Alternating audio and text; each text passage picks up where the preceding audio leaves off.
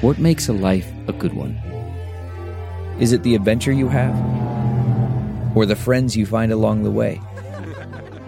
Maybe it's pursuing your passion while striving to protect, defend, and save what you believe in every single day. So what makes a life a good one?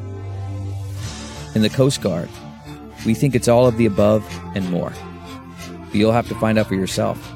Visit gocoastguard.com to learn more. Hey, friends, thanks so much for listening to the podcast, and we want to make sure that you know about all the other exciting ways to get more exclusive content from The Bill Press Show. We're on Patreon. Did you know that? On Patreon. So you go to Patreon, patreon.com/BP Show to get videos that nobody else gets.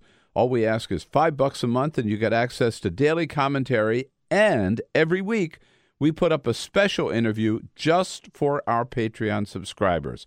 Hey, it's a great way to support progressive media and get your hands on some fun, new, exclusive content.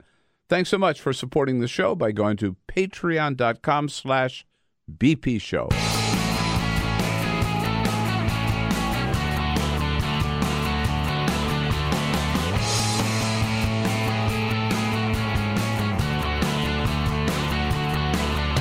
Giving you everything you need to fight the Trump administration. This is The Bill Press Show, live at youtube.com/The Bill Press Show. Donald Trump is either mentally insane or he's a traitor. Maybe both. Hey, hello, everybody. What do you say? Unbelievable. What we're facing, what we got to talk about today on this Tuesday, July 17. We saw a performance by a president of the United States unlike any that anybody has seen before. A president of the United States who stood up in front of the world and said, I don't trust my own country. I don't trust our own leaders. I don't trust our own intelligence officers. I put my faith and my trust in this murderer standing alongside me by the name of Vladimir Putin. He might as well have burned the American flag. He might as well have turned in his American citizenship.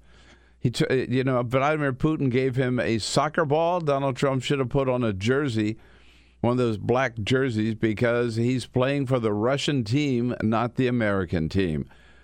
Holy mackerel. So much to talk about. And what are we going to do about it, and what are Republicans going to do about it? It is, I believe, clear that Donald Trump is guilty of treason, and any Republican in the House or the Senate who refuses to condemn the president and refuses to vote to condemn him, or if not impeach him, is as guilty of treason as Donald Trump is. That's what we're talking about today. Your comments, send us your comments on Twitter, at BP Show, on Twitter, at BP Show.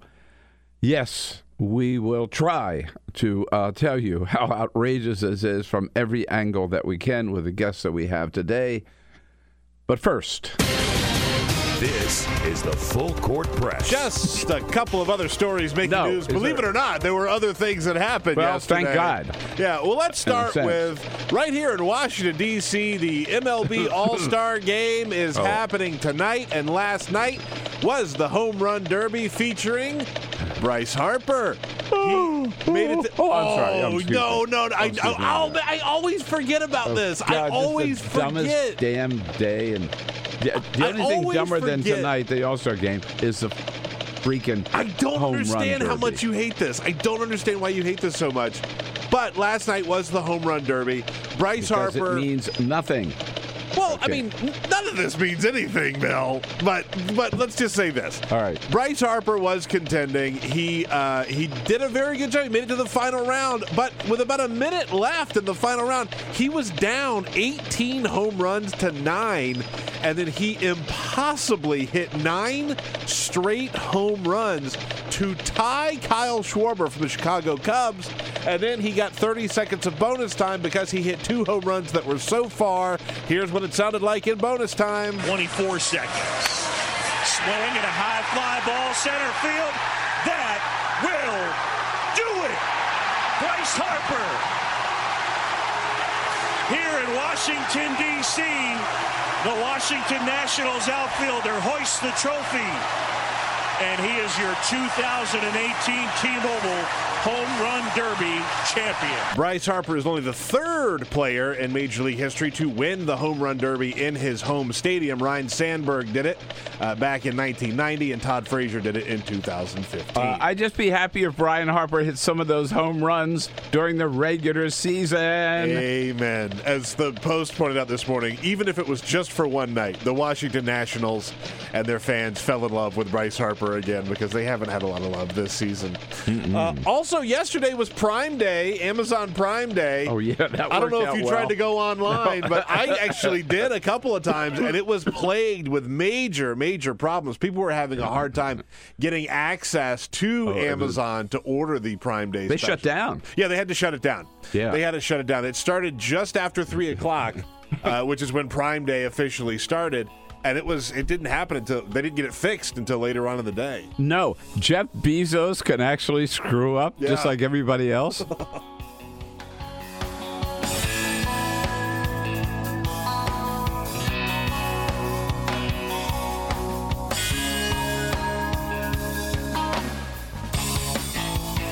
This is the Bill Press Show. Whose side is Donald Trump on? Well, I think we found out yesterday he's not on our side. What do you say? Hello, everybody. Whoa. What an incredible, disastrous, disgraceful performance yesterday on the part of the President of the United States on the world stage, given an opportunity to stand up for the United States and get in the face of this thug by the name of Vladimir Putin, our number one adversary. Donald Trump completely capitulated, caved in, surrendered. He did everything but wave the white flag. He did everything but wave the Russian flag. He did everything but burn the American flag. Hello, everybody. What do you say? It is the Bill Press Show. Not exaggerating. Not one bit. If you watched that news conference yesterday, it's Tuesday, July 17, and the question today is, what the hell are we going to do about it? What can we do about it? What will Congress do about it? And especially, what will these cowardly Republicans, is this finally what it will take to get them to recognize that this is no longer Democrat versus Republican. This has no longer anything to do with partisan politics. This is about saving our democracy. It's about saving our country. It's about standing up for the United States of America. It's not Republican versus Democrat. This is about survival of who we are as a people, as an American people. We cannot tolerate having Donald Trump in that White House any longer. And we'll have some guests in to help us through that today. Ray Locker will be joining us from USA Today. Congressman Dan Kildee from Michigan, and our good foreign policy guru, Joe Cirincione from the Ploughshares Fund. And, of course, you are our most important guest of all. You watched. If you didn't watch, you saw the replays of it, the news conference yesterday. Your reaction, your comments, your suggestions. Again, what can we do? Send us your comments on Twitter, @BP Show, @BP Show. As we join you nationwide online on YouTube, youtube.com/The Bill Press Show. Joining you, of course, on Free Speech TV and nationwide. Hello, Free Speechers, and on the radio, statewide in Indiana Talks, and out in the greater Chicago area, all over the greater Chicago area, on the great WCPT, the progressive voice of Chicago. So the president yesterday, you could tell almost from the very beginning. First of all, it's pretty frightening. Let's just put this out there. It's pretty frightening that the leader of the free world and our number one adversary, the biggest thug on the planet, even, I think, worse than Kim Jong-un, Vladimir Putin, they had this little meeting. They met one-on-one, only translators in the room, for over 2 hours. Now, especially after you saw the news conference, you got to be scared to death about what happened during that 2 hours. And we don't know because nobody else was in the room with him. Not the Secretary of State, not the National Security Advisor, not the Chief of Staff, not the Press Secretary, nobody but the two of them. God knows what Donald Trump gave away during those 2 hours. God only knows what he agreed to. But I'll tell you one thing. Vladimir Putin won't forget. I'm sure Donald Trump has no idea what he said. You know, he lies so much and makes stuff up so much, and he hears what he wants to hear and all that. But Vladimir Putin, I'm sure, kept track of every single thing that Donald Trump said, everything that Donald Trump promised, and he will attempt to take full advantage. 2 hours alone, Donald Trump, with the craftiest, sneakiest, most evil man on the planet. I mean, Putin, I thought yesterday was very instructive. At one time, he sort of smiled and he said, "Hey, I'm a former KGB agent. I know how this stuff works." Look, say what you will about Vladimir Putin, and you just said a lot. Evil guy, bad guy, borderline dictator. Borderline. But like a very, very smart, accomplished guy. Crafty, diabolical. Yes, diabolical. Absolutely. Evil. Evil, personification of evil. And he knows what he's doing. So at any rate, they come out of that meeting. Unlike Trump. Then they have this working lunch, and then they come to, you knew.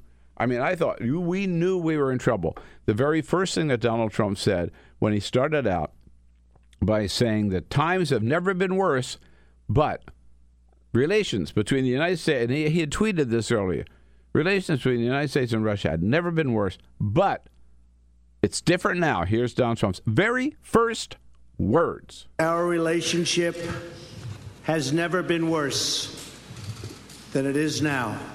However, that changed as of about 4 hours ago. I really believe that. Now, think about that. What he is saying is all these troubles with Russia disappeared. Everything behind us, everything between us, all the problems we have with Russia disappeared 4 hours ago. What had happened 4 hours ago? They shook hands. So for Donald Trump, just the fact that he shook hands with Vladimir Putin, everything's resolved, everything's settled, it's all over, no more problems. That's what he's saying. That's exactly what he said with North Korea. It's the same thing. All he wanted out of this is what he got out of North Korea. That's all he wanted out of North Korea was a handshake saying, I shook hands with this guy. No other president has done so. I shook hands with Vladimir Putin. We had a one-on-one. Nobody's had this kind of a meeting. That's all Donald Trump cared about. But, of course, he went on from there to talking about, of course, the question came up. And, by the way, good for the White House press corps in this case, Jeff Mason from Reuters and John Lemire from AP, who asked really good, tough questions. So, Mr. President, you're standing there alongside of Vladimir Putin. John Lemire says, so will you look at him right now and denounce what they did and tell them we don't want this ever to happen again? In other words, do you believe your intelligence officers or do you believe Putin? Here's Donald Trump. I hold both countries responsible. I think that the United States has been foolish. I think we've all been foolish. We should have had this dialogue a long time ago, a long time, frankly, before I got to office. Mm-hmm. And he think said, about that. I mean, just think about that. The United States acted foolish? Right. What exactly did the United States do that was so foolish? Foolish and stupidly. Yeah, right. He said. He said that. It reminded me of when Barack Obama got in all that trouble over Henry Louis Gates. Remember when the police officer tried to arrest him getting into his house, and Barack Obama said he believes that the police officer acted stupidly, which he did. The police officer. Yes. And people freaked out over that. Yeah, but Donald Trump was saying the entire country was foolish and acted stupidly. By the way, for years, that means what he's really saying is under Ronald Reagan, under George H.W. Bush, under Bill Clinton, under George W. Bush, under Barack Obama, all acts of stupidity until Donald Trump, right? And as far as whether he believes our intelligence agencies or Vladimir Putin, he gets very precise on that. I have great confidence in my intelligence people, but I will tell you that President Putin was extremely strong and powerful in his denial today. And so, therefore, he's not taking sides. Case closed. Case closed, right. Yeah, on the one hand, Dan Coates, our director of national intelligence, said just last week that Russia did this. They're doing it again. Remember, he gave that speech and he said the red lights are blinking. So I have confidence in him, but at the same time, if Vladimir tells me he didn't do it, then I have to believe him too. You know what this is? This is, I kept thinking about this during the news conference. This is Donald Trump's moral equivalency. It is just like Charlottesville, where he said, there's some good people on both sides, and there's some bad people on both sides. After these neo-Nazis and these white supremacists take over Charlottesville and kill one woman and chanting about Jews will not replace us, Jews will not replace us, and Donald Trump said, there's some good people among those white supremacists, good people among those neo-Nazis. Yeah. He said the same thing in Helsinki yesterday. Yeah, Russians are bad, but we're bad too. We're no worse than they are. We're just like all the same. All the same. I mean, unbelievable. He didn't just throw the intelligence agencies under the bus. He threw the United States under the bus. There's the president of the United States, again, standing alongside Vladimir Putin in a world audience, trashed the United States, said he could not believe our intelligence agencies over what Vladimir Putin told him. And remember, this is all 17 intelligence agencies. This is the director of national intelligence. This is the bipartisan Republicans and Democrats, Republicans controlled it, on the Senate Intelligence Committee. All of them. And on top of the department, his own Department of Justice, ours, but his administration's Department of Justice, just last Friday, in painstaking detail, stunning specificity, outlining how 12 military officers working for Russia had interfered with and plotted and hacked into our election system. On top of all of that evidence yesterday, Donald Trump says, I just don't believe it.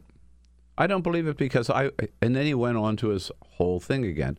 Because I won this election fair and square, and I beat Hillary like a rug, I mean, I beat her easily. I ran a brilliant campaign, and this whole probe by Robert Mueller is nothing but a little plot cooked up by Democrats because they can't accept the fact that I won the election. It was mortally embarrassing, but it was more than that. It was really dangerous to see a president who would not stand up and defend the United States. We've never seen anything like it. And I said yesterday that it's time to start thinking about Donald Trump in terms of the word treason.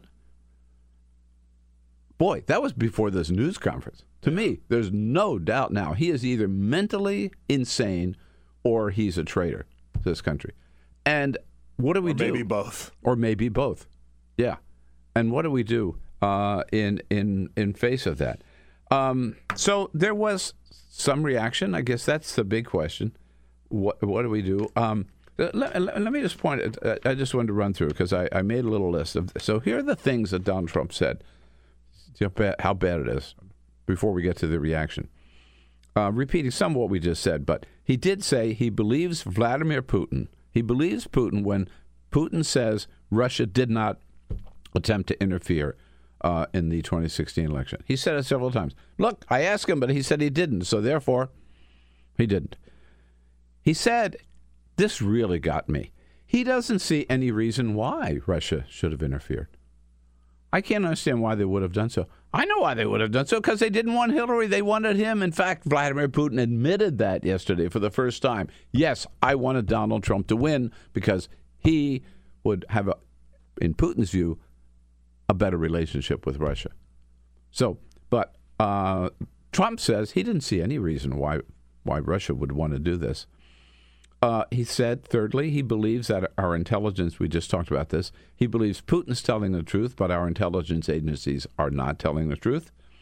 He still insists that the Mueller investigation was started by Democrats after the election, when we know, in fact, it wasn't. It was started by the FBI during the campaign because George Papadopoulos was meeting with Russians and looking for some dirt on Hillary. Get this. This really got me. He blames the Mueller investigation for the fact that we don't have better relations with Russia. So he blames Robert Mueller for that. He doesn't blame Vladimir Putin for, let's see, how about invading Ukraine? How about annexing Crimea? How about shooting down a Malaysian airliner? How about supporting Syria in its use of chemical weapons? How about interfering in our 2016 election? How about killing his having his political rivals assassinated?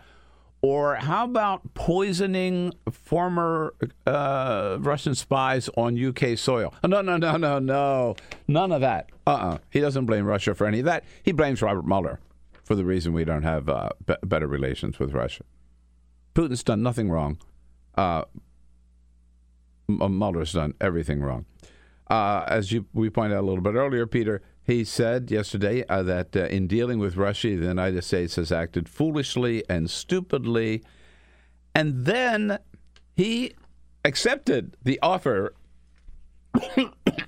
of Donald Trump, which our intelligence officials reacted.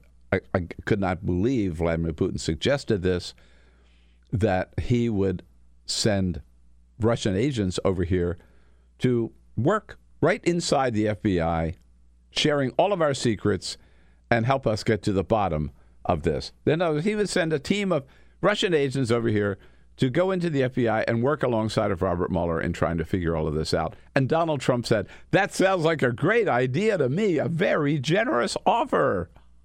Unfreaking believable. You know, I think... Why not give them the keys to Fort Knox while they're at it? Seriously. Yesterday, everybody was really hung up, and rightfully so, on the things that Donald Trump said about, how he believes Vladimir Putin and that both sides did this. But that point that you just made, that to me is the most shocking part of all of this, is that you have an American president who has invited Russia to come here and work inside the FBI and the CIA and the NSA. Oh, yeah. I mean, just to give them just come on in. Yeah, right. Come on in. Yeah. That is insane. By the way, I wouldn't let France do that. No. I wouldn't let the UK do that. I wouldn't let Finland do that. I sure as, would not let Russia do it. I mean, we've been doing this show for a long, long time. The Republicans are the party of what? National security. That's what they like to tell people. Mm-hmm. And you're inviting Russia. You're inviting Vladimir Putin to come in and just run rampant. By the way, Putin, I mentioned that he did admit that he wanted Trump to win, which is, of course, why they did this in the first place. Putin also said something very interesting yesterday. In a follow-up interview with Chris Wallace from Fox, of course, from Fox, Donald Trump gave two press conference interviews to Trump, one with Sean Hannity and one to Tucker Carlson, and Vladimir Putin gave his interview to Fox to Chris Wallace.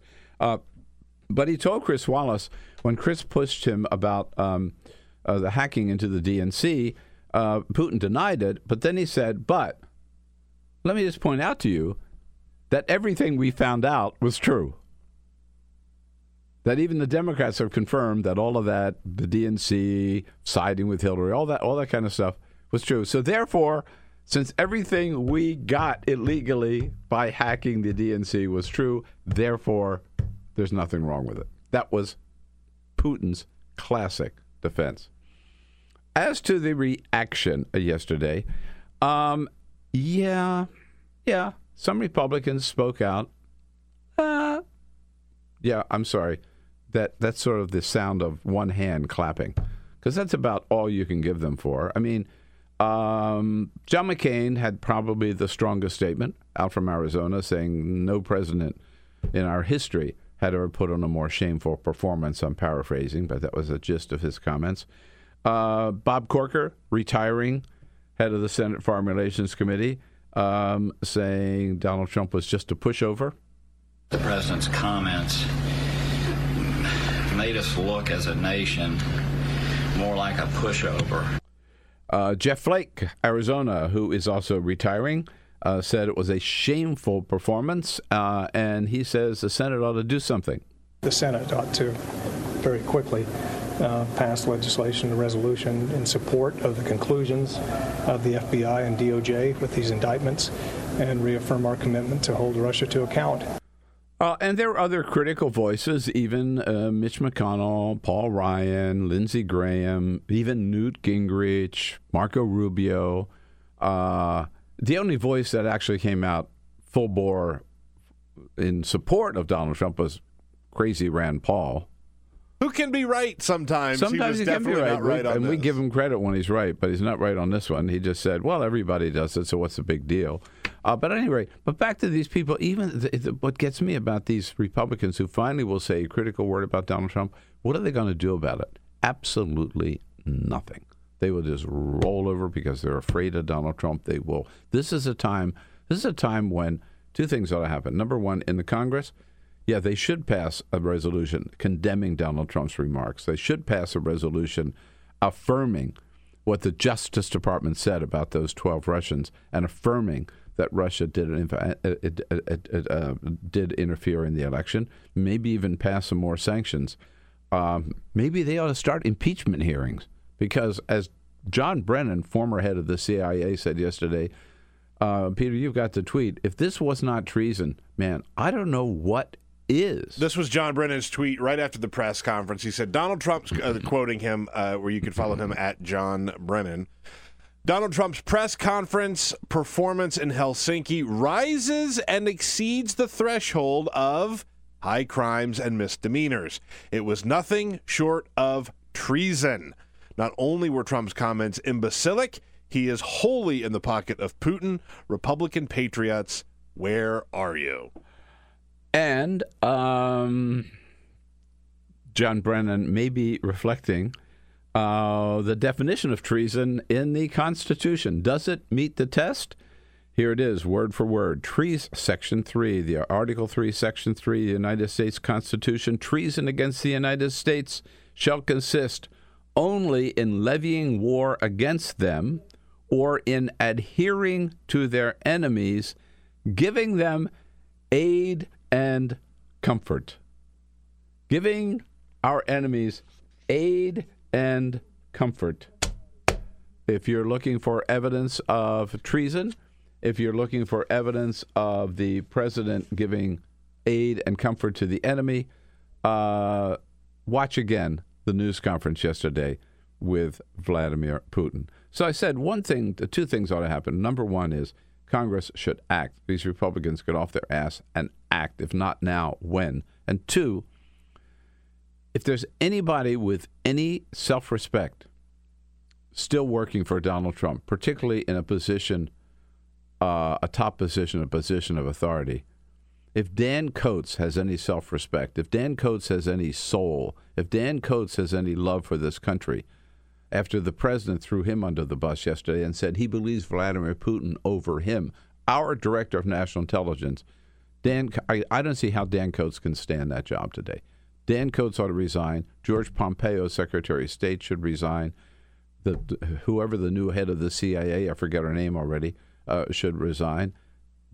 John Mattis, Secretary of Defense, should resign. Anybody, again, with any brains or any self-respect or any soul how they could still. John Kelly, if anything ought to drive John Kelly out of the White House, this ought to do it. I mean, and by the way, I think things could start to unravel if we see a John Kelly and a John Mattis and a Dan Coates particularly step down. You know, we talked about this a little bit before the show. I was not that surprised that this was Trump's reaction to the press conference. That's just me. I think that Trump has proven himself to be completely unbelievable at moments. And I understand that a lot of people are really, really upset at what he said yesterday, and rightfully so. That you should be very upset by that. But I think that Donald Trump has proven that he's going to do whatever the hell he wants to do. And so now, as upset as the media is getting over the Trump comments, I think that should be shifted towards people like Mitch McConnell, Mattis, everybody else that they interview. The question should be, and you should be as mad at them as you are at Donald Trump, how can you possibly serve a president who hates America like this? Yeah. Well, I don't disagree with you, except I have to say this. As low an opinion I have of Donald Trump, he exceeded my worst expectations yesterday. I think he went beyond even where his critics would expect him to go. But yes, now he's not going to change. No, he's not going to change. Now the entire burden is on Republicans in Congress, particularly Republicans in Congress. I saw, for example, that one county Republican chair out in Michigan or Illinois or something resigned yesterday and said, I can no longer be part of this party headed by this. Oh, that's fine. Yeah, okay, for great. But you know what county out in Michigan, okay. Right. All right, okay, good. But let's have somebody with some clout here in Washington, D.C. to do the same thing. Finally, again, Ray Locker joins us next from USA Today. Finally, just one final point. Okay, Donald Trump, how many times yesterday he repeated again? No collusion, no collusion, no collusion. What? If you watched that news conference yesterday, you saw collusion, my friends. That was collusion in real time in front of the entire world. We saw it happen. You cannot say, I don't think you could ever say, but certainly now, you can't say there's no collusion between Donald Trump and Vladimir Putin. We all saw it. Quick break. Ray Locker, Washington Enterprise editor for USA Today. And don't forget your comments. Bring them on Twitter at BP Show. Quick break. We'll be right back. Take the Bill Press Show anywhere you go. Download our free podcast. Search for the Bill Press Show on iTunes and catch the highlights from every show. All right, here we go. Tuesday, July 17. Another big news day in the era of Donald Trump. Every day is a big news day in the era of Donald Trump. And we run fast trying to keep up with it with the help of our good friends like Ray Locker from USA Today, who is joining us right now. Ray, nice to see you. Great to be here. And we're coming to you live from Washington, D.C., brought to you today by the United Steelworkers and their international president, the one and only Leo Gerard. The United Steelworkers, North America's largest industrial union, representing over 1.2 million active and retired members. Keep up with their good work at their website, usw.org. As you can imagine, Ray, Twitter went mad yesterday. Oh, my God. And our Twitter feed has been going mad this morning, Peter, trying to keep up with it. Yes, indeed. We are on Twitter at BP Show. You can chime in with your comments there. So many to wade through. Let's just jump right into it. Walker Ogden says, you guys are so correct in where the burden lies, but unfortunately, it appears there is no backbone in any Republican in any office. They are more guilty than Donald Trump. Perhaps they are just scared of their donors. NC Nomad sort of repeats that sentiment. The GOP is going to do nothing, so they are complicit in this treason. Matthew Naughton says, watch for an announcement from Trump Industries that they will build a Trump Tower in Moscow. How low has this administration gone?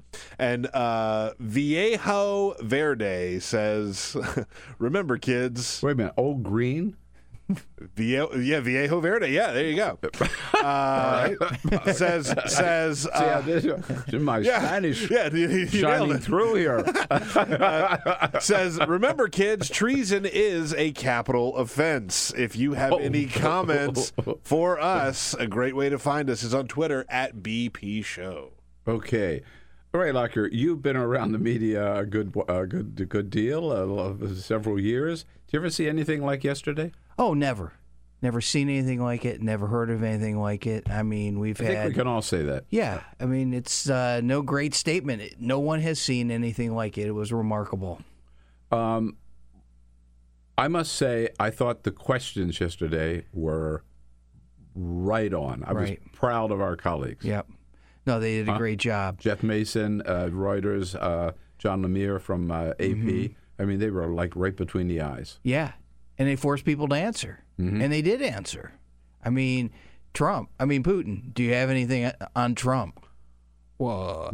And he didn't answer the question. He did not say no. Right. Here is Putin's response. I mean, part of Putin's response to that yesterday, saying, first of all, he said, when Trump came to Moscow for the Miss Universe contest, I didn't even know he was in town.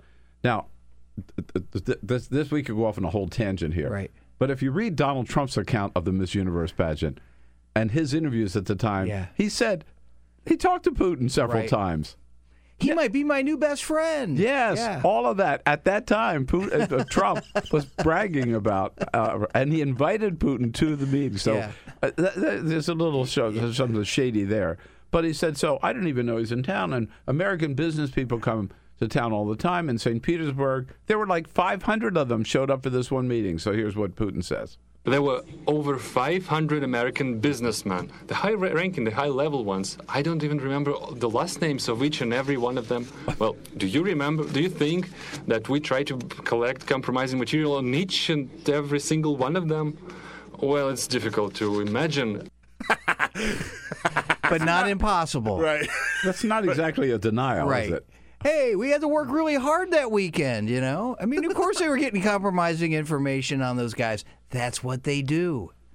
I mean, I remember, I've been to Moscow twice. I remember I went there as a reporter, and I knew that in my hotel room, you just take it for granted. Right. It's bugged. Yeah. At least audio and probably video as well. Sure. I mean, I was very, very careful about any phone call I made or anything I did, or said while I was in that room. Yeah.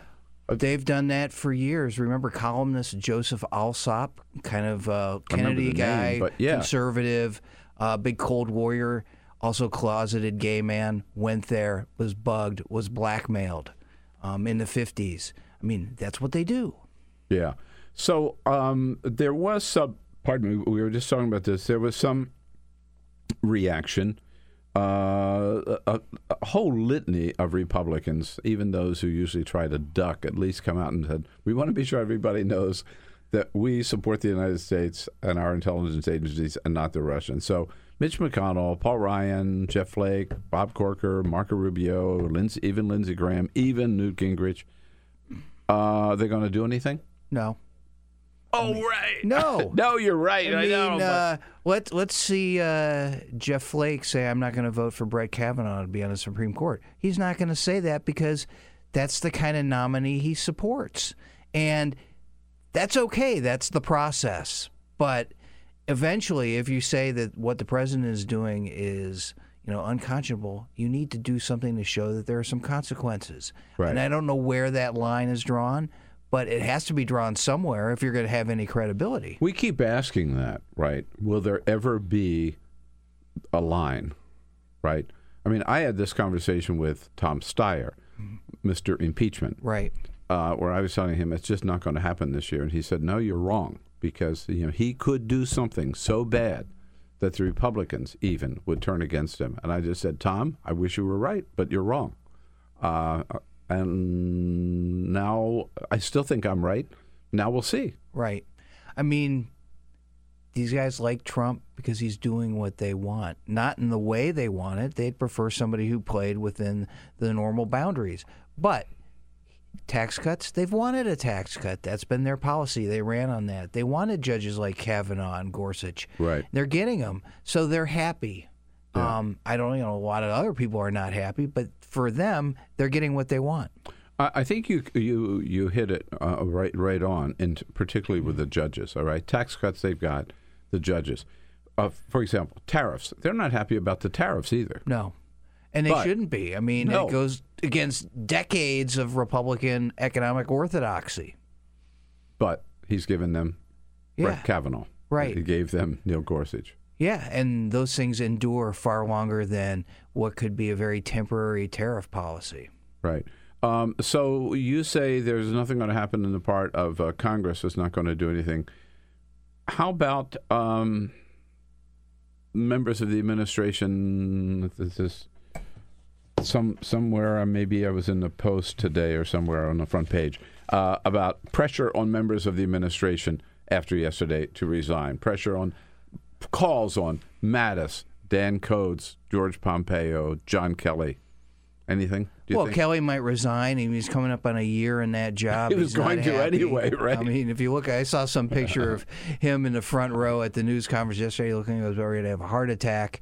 Well, just like he did at that breakfast with who was that? I forgot who it was, but he has just last week. EU remember? breakfast. Yeah. The EU breakfast, right? Yeah. Hey, it was because he got a cheese plate that he didn't want. That's he right. wanted the ham and eggs. Sarah Huckabee Sanders said it was just he didn't like that fruit and cheese. He wanted ham and eggs. Right. That was it. It happened so fast. But I could see one would make the argument. If you're if you're a person of principle and you have a conscience and you really believe in what you've been saying all these years, how can you serve this guy? You rationalize it by saying you don't serve Donald Trump, the president. You serve the United States of America. And John Huntsman, ambassador to Russia. There's a good example, too. Really skilled person. A good man. Person. Yeah. Everybody agrees on. He's representing the United States. When he goes and meets with the Russians, he's not necessarily carrying the president's water, but he's representing what he believes to be the interests of the country. And that's what a lot of these guys do. And it's maddening to people who don't like Trump because I think everybody is looking for that one thing that's finally going to make Trump go away. And it's not going to happen. I mean, unless there's an election. It's an accumulation of things that drive people crazy. And come November, I think we'll see that it's not going to work out well for him. But there's not going to be a magic bullet that's just going to vaporize this president. And so the hope that people are going to resign and somehow one resignation is going to catalyze all these people in this public opinion to rise up, I just don't think it's going to happen. The other part of that, by the way, is I think that a lot of people are looking at this Russian thing and saying, like, oh, Russia stole the election. We would never actually, elect someone like Donald Trump to run the country. But I think that that's really... We have to really take a look at that. We did elect Donald Trump. Russian meddling and all that, yes, is part of it and all that. But, we have to come to terms with the fact that we as a country elected Donald Trump to be president. And it's... Yeah, I would not take the position that without Russia, he would never have been elected. Right. But seriously. I think a lot of people... Hillary ran such a lousy campaign. Totally. But I think a lot of Democrats do. Anyway. I think a lot of Democrats think that Donald Trump would have never been president had it not been for Russia. They're not living in the, I would say. I would say, too. I mean, you go out and talk to people who voted for Trump, and, a lot of people in D.C., and we talk to all the time, say, how could you do that? They make a pretty good case for why they did that. They didn't like Hillary Clinton. That's one thing. They liked what he was saying. Now, what he did yesterday... They wanted somebody to shake up the whole system. Right. They're just sick of politics as usual. Mm-hmm. All those, I've heard all those arguments. And too many Democrats in this bubble, right, ignored them. Yeah. In part because a lot of Democrats in this bubble came from places like that, and they don't want to go back there. And they're like, okay, I get these people, and I don't agree with them. But it's true. If you're going to represent the whole country, you got to be out in the country. You got to talk to people. And, that applies to everybody. We got to talk to each other and find out that we have a lot in common. So that raises a question about do you think what happened yesterday, on top of everything else, but particularly happened yesterday, will have any impact or could have any impact in the midterms? Oh, yeah, I think so. I mean, you see that his approval ratings, 42, 44%, still not a majority, not 35% like they were at times last year. But there's an accumulation of things that are getting to people. And, I think come November, we're going to see that play out in pretty striking fashion.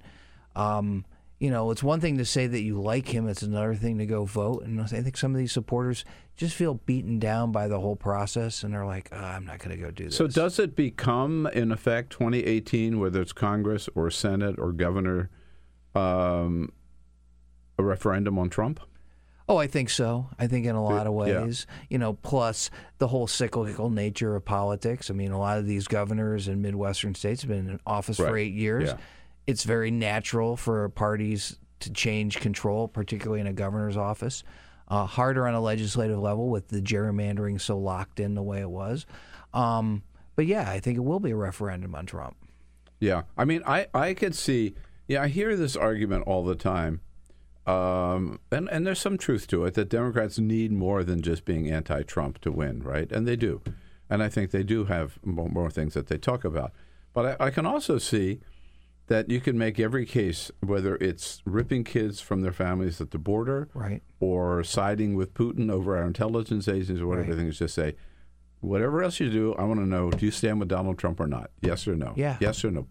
If I were a Democrat running for, I don't care what, I would make sure that, let's say if I were Democratic chair, that every Democrat make sure that every Republican have to answer that question. Yeah. And whose side are you on? You hear all this talk, they don't have a policy or they don't have proposals. Well, you just articulated some right there. We're going to change the immigration policy. We're going to preserve health care. Yeah. We're not going to act the way Trump does on the foreign stage. That's a platform. Sure. Yeah. It doesn't have to be something carried down from the mountaintop. That's a platform. He's against what you say you want. You run on that. That makes sense to me. Right. So I do think that will have some implications, and maybe that's where you'll see more Republicans sort of try to express put a little distance between themselves and the president. You're seeing it. I mean, you see some of the people who came out yesterday, like Peter Roskam of Illinois, got a tough race for re-election, distancing himself, naming the president, which a lot of guys didn't do. Yeah. But the people who have a target on their back are naming him and saying, this is not what I stand for. Ben Sasse has been one of the most outspoken. He's Right. not up this year, I don't think. No, he's up in 2 years, I think. Yeah. But red state, and Right. yet willing to take on Donald Trump right down the line. Yeah. But has he? Well, no. He sounds cool doing what he's doing, No, but that's right. has Yeah, he good voted point. against anybody important? I mean, he's got a voice and a conscience, but when it comes down to doing something that really matters, he gives the president what he wants. I know this is sort of contradictory, maybe, but I do believe it, that it's going to be very difficult to bring about change as long as the economy continues to boom along the way it is. I think that's true, but I mean, if the economy were sinking today, right, with everything else that Trump is doing, I think it'd be boom. He'd be in the 20s, in terms of support. Right, and these Republicans would be saying, we've got to do something. Right. Well, look at what happened with George W. Bush. His last year, I mean, he was in the high 20s, low 30s, and the economy was starting to tank. We don't want the economy to tank. No, that's what I mean. Even so, he's not doing very well. I mean, look at Bill Clinton. He goes through this whole impeachment thing. He leaves office. He's got 65% approval rating because the economy was doing very well. People forgive a lot of things because of that. They're not really giving this president that kind of break. Do you think the tariffs will have an impact on that economic, kind of movement? I think we're already seeing some of that happen where companies are saying, we're not going to do this, or we are going to do that, we're going to leave. Or we're going to move. Right. Yeah. I mean, the Harley-Davidson thing where they're going to manufacture some bikes overseas to get around the tariffs, I think that's one sign of that. Whether that registers with some of these Trump voters in those places who are going to lose their jobs, I don't know. People identify as a tribe sometimes more than as an keen economic actor. It seems that it has to translate, into loss of jobs and higher prices. Right. You go to Walmart, you're paying higher prices. I mean, noticeably higher, not just a couple of pennies here or there, but noticeably higher. Or at the supermarket or at Walmart or whatever. Gas station. I mean, we are seeing that. And apparel. I mean, that's one of the things I think that we buy most of. In fact, sure. Ivanka Trump's stuff is all made in China, some right? third world country. Most of our apparel is made over. And if those prices really start to go up significantly, maybe for back-to-school wear and all that kind of stuff. You might see some impact. If people associate that with Trump, he's been very good at blaming Democrats for a lot of things that Democrats have no control over. But people want to believe that because that's what they want to believe. And, it's always been that way. I mean, remember Richard Nixon. There were people who still liked him, even after everything about him and after he resigned. He probably had 30% support on top of everything, Right. So it's always been that way. So Margaret Sullivan has an interesting column in the Post this morning where she makes a point that since you can't count on Republicans to do anything, really, that it's up to the media to keep the pressure on. What is the role of the media vis-a-vis Donald Trump, who could not tell the truth if he tried? You say he's not telling the truth, and I think most of our colleagues do that. They don't write in the headline every time liar, but they say this is not true. This is an incorrect statement. I think that we do what we can and trying to be objective. And I know it's difficult because when you say someone is not telling the truth, people who like that person say you're taking a side. And that's unavoidable. And he's made it that way. And I don't know if it's a conscious policy that he has, but it works for him in a way because it makes the whole relationship even more adversarial. He can say, look, they're out to get me. But like in your position as an editor at Washington, enterprise editor at USA Today, I mean, the tradition is when you're reporting on an issue, a policy or something coming out of the White House or out of the Congress or wherever, you try to say, okay, these guys say this and these guys say this, and so this is what the issue is all about. Right. That's difficult when you're dealing with Donald Trump because they're not necessarily there's the truth and there's not the truth, right? Well, there's what he says, which is often divorced from the policy itself. Now, the challenge of covering this administration is they are pretty thinly staffed in a lot of policy areas. So to find that person in the White House who is driving any particular policy is difficult sometimes. And we've had that problem. Early on, we wanted to do a story about Trump and H-1B visas, in which he had talked about, immigration for tech workers and so on. We couldn't find the person at the White House who could talk about it. And so that changed the entire tenor of the story. We were looking for, people on the Hill who could say, we don't know who to talk to. That makes it difficult to say, this is what this guy's doing, and here's why. And, that makes it hard to do stories that, I specialize in, enterprise stories, which are not necessarily the daily breaking news, but things that look deeper into policies and why they happen. And if they can't explain them, then we have to go to other people to explain them, and that makes it difficult to tell their side of the story. By the way, I just thought of something that we did not talk about in our first half hour that is sort of related, and I'm sure USA Today reports on it. I haven't had a chance to look at your page yet this morning. But over and above the Mueller investigation, the Department of Justice on its own yesterday indicted a Russian woman based here in D.C., who was trying to set up meetings. Her job was to infiltrate political organizations here, starting with the NRA. Right. And she was using contacts to try to set up a meeting between Vladimir Putin and Donald Trump during the campaign. And she's been indicted for, as a foreigner, interfering in the American, over and above the other stuff. Where does this start? Where does it start and where does it end? I was watching my Twitter feed yesterday, and I started seeing mentions of that, and I'm like, what is this? And I clicked on it, and I'm like, what, did this happen today? Are you kidding me? It's like...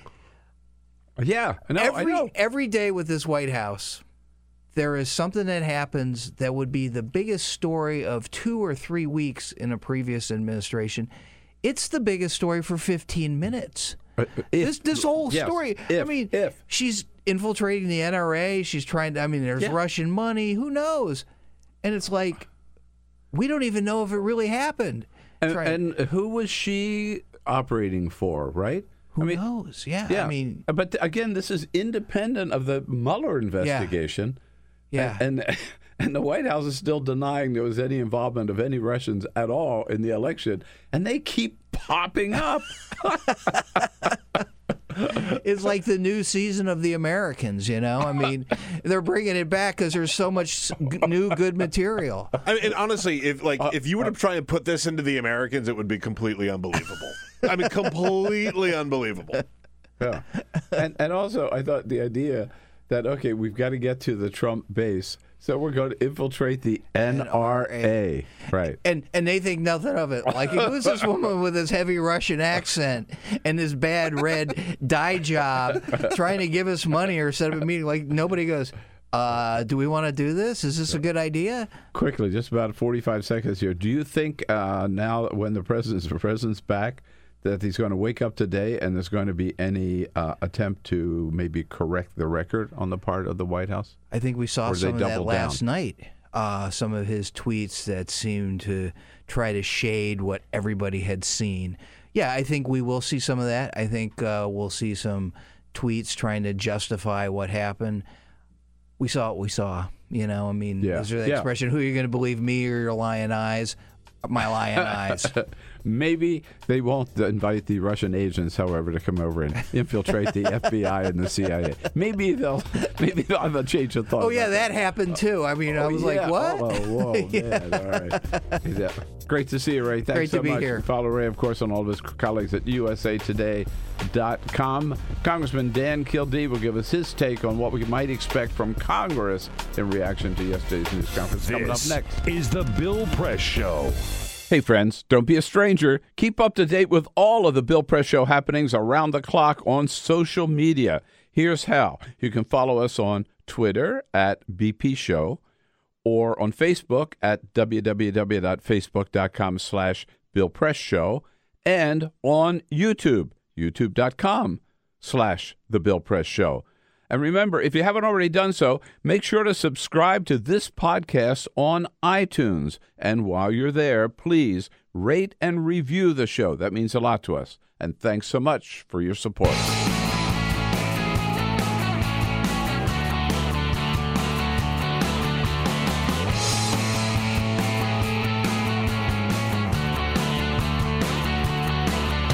Giving you everything you need to fight the Trump administration. This is The Bill Press Show. Live at youtube.com/The Bill Press Show. Whose side is Donald Trump on? I think we found out yesterday whose side he's on. He's not on our side. What do you say? Hello, everybody. It is a Tuesday, July 17, the day after that disgraceful news conference yesterday in Helsinki with the President of the United States just bending over to the President of Russia. Total cave, and he did everything but burn the American flag in front of the eyes of the world. And that's what we're focusing on today here on the Bill Press Show. Good to have you with us as we reach out to you nationwide, coast to coast, from our studio here on Capitol Hill in Washington, D.C., where we are joined today by our good friend from Michigan's 5th Congressional District, the Honorable. How do you like that? The Honorable. Congressman. Who else is coming in? Dan Kildee. Hey, Congressman, how are you? Yeah, I'm great. All right. Well, I'm okay. It's always hard to ask people these days, how are you doing? Because you usually get a pretty depressing answer. I know. Lately, the best thing that I have if going you said on, you were doing good, I would say, so what's wrong with you? Yeah, right. How can you be? Right. You started to say? Lately, the best thing that I have going on is that I'm just getting over shingles. So that's the best thing that's going on. I got that going for me, which is nice. Yeah. So can't complain about everything. Yeah. We got it. Want to hear from you as well. Keep your comments coming. You've been very active this morning, and we like that. We've got to fight back here. Keep your comments coming on Twitter at BP Show. And we will discuss that incredible scene yesterday and what we might expect, if anything, from Republicans in Congress with Congressman Dan Kildee. But first, Peter. This is the Full Court Press. Yes, indeed. Just a couple of other stories making news this morning. Okay, so we talked last hour about Amazon Prime Day. That was yesterday, and it was a big mess. It was a total disaster for Amazon. Their website went down. People couldn't get online. But Amazon also got some other news yesterday. By the way, I never knew why they called it Prime. I didn't participate. Were there discounts on Prime? Yeah. Well, no. So if you're a Prime member, which I am, they slashed the prices on a bunch of different things, a bunch of different items. You could go on and shop and get things for cheap. Yeah. In theory, I tried to go look at some. I couldn't see it. Crashed. Yeah, I couldn't get on it yesterday. But that's not the only news that Amazon had yesterday. Yesterday, we got a look at the Bloomberg Billionaires Index and found out that Jeff Bezos is the richest person in modern history. Yesterday, his net worth cracked $150 billion. That is about $55 billion more than Bill Gates, who came in second. That again makes him the richest person in modern history. Gates. He's kind of like us now. Yeah. He's the everyman. $150 billion. He'll probably fly coach from now on. $150 billion. It just blows my mind. Okay, so you want to be happy, you want to live a long life, you know what you got to do. You got to live near some water. That is, according to a new study from Exeter University, or Exeter Medical School, I should say. This guy's been studying the effects of what's called, quote, blue environments, people who live near the water. And according to the lead scientist, Michael DePledge, he says that spending time near the water, quote, promotes physical activity and general fitness. It also slows down our heart rate and reduces stress hormones, boosting our mental health. It could be a lake, could be a river, could Come be to the the Great Lakes. There you go. Greatest Great Lakes. freshwater source on the planet. Michigan is surrounded by lakes. There you go. Just saying. Yeah. But yeah, of all the bodies of water, check out the Great Lakes. I'm a big beach guy. Bill, you're a big beach guy. You go there, feel happy, live a longer life. And one final story, by the way, we talked about Elon Musk and his meltdown on Twitter over the weekend. Investors took note yesterday. Tesla's shares fell 4%. Some of his investors are awfully worried about his behavior. Yeah, that was so stupid. So dumb. Yeah, a guy that I was one of my heroes until this latest flap.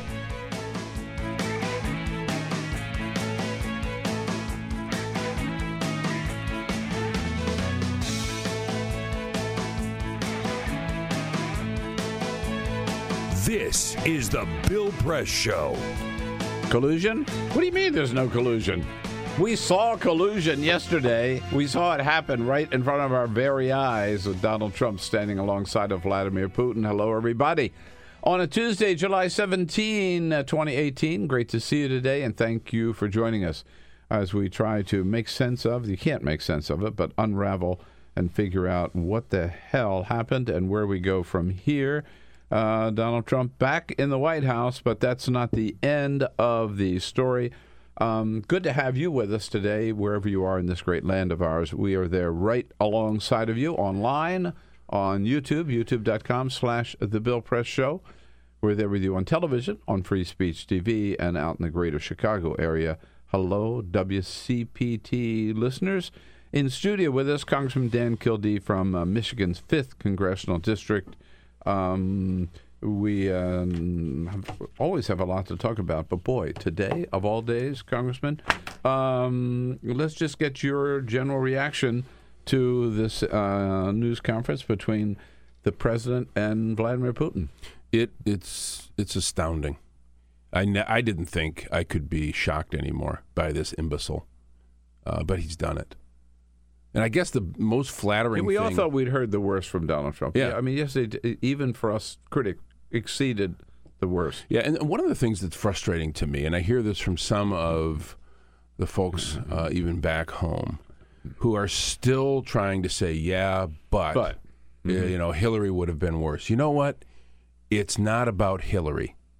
Forget it. Forget about Hillary Clinton. That is history. You won the election. We see it. We know it. We live it every single day. And have never doubted it. Yeah, and you know what? It is what it is. Yeah. We take responsibility for that. So Trump's going to say what he's going to say. But for all of those folks out there who generally think they're benefiting from his policies, I get that. But don't default to making this a question about whether Hillary Clinton would be better or worse. I mean, we all have our opinions on that, but it doesn't matter. It does not matter. We have a president of the United States right now, today, that we have to deal with. The most flattering thing you can say about what he did is that it was imbecilic. The other conclusions are far more nefarious. What in the hell is going on in this country? John Brennan, former head of the CIA, said it amounts to treason. Yeah, I think we've heard a lot more. I mean, he betrayed the United States. I mean, I don't know what the literal definition or the legal definition of treason is, but he betrayed the interest of the United States in favor of what this simpleton sees as his own interests.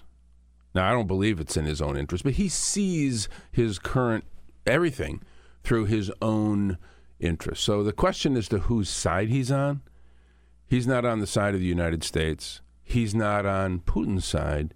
He's not on Melania's side. Mm-hmm. He's not on Don Jr.'s side. Donald Trump gets up every morning, and the only thing he thinks about is what's good for Donald Trump. And of course, not being very bright leads him down a path that may not be so good for him. But his initial and constant instinct is to try to just butter both sides of his own slice of bread. You say about some people see this still all about Hillary. So does he. He does, for sure. I mean, yesterday he went totally out of whack, right, off topic, everything, to bring it back to, look at me. I won the election. I beat Hillary easily. I ran a brilliant campaign. I got 306 electoral votes. He went on every and time he decides he doesn't quite get the numbers right. Doesn't quite get the numbers right. Right. But again, he had to, and then where are Hillary's emails? Why aren't you out after and why didn't they give up the server in this whole thing? There's so many aspects of this. He wants to bring it all back to Hillary, as if, Congressman, he can't accept the fact that he did win. Yeah.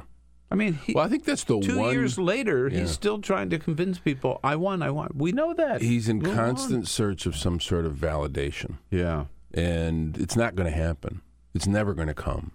The only way to validate yourself is to function in a way that's valid, and he's not doing that. But in a sense, he already has his validation. He's got Air Force One. He's got the White House. He's got the job, right? But he doesn't get it. Stuff is not enough for him.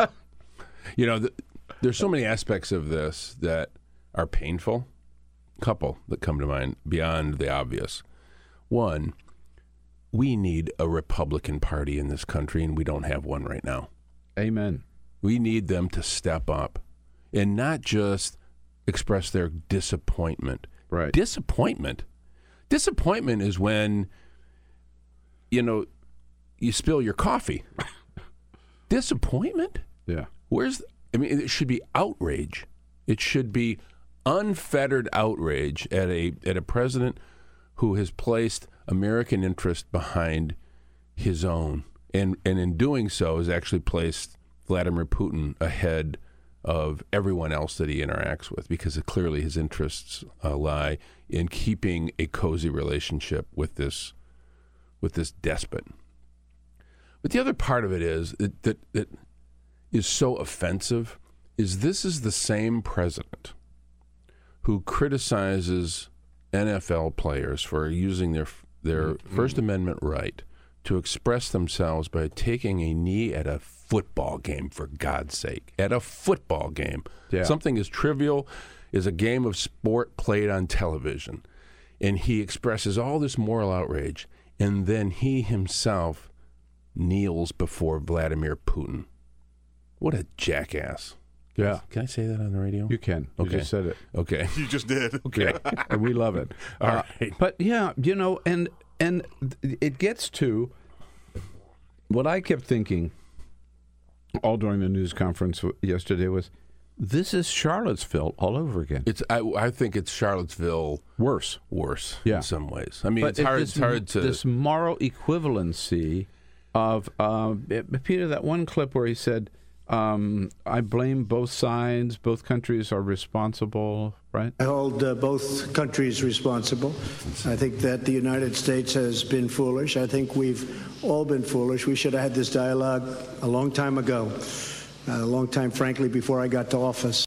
And yeah, I mean, in a sense, we all say we ought to have better relations with Russia, but you can't ignore what Russia has done. Yeah. And he says that the Mueller investigation, that's why we have bad relations with Russia, because Mueller's conducting this investigation.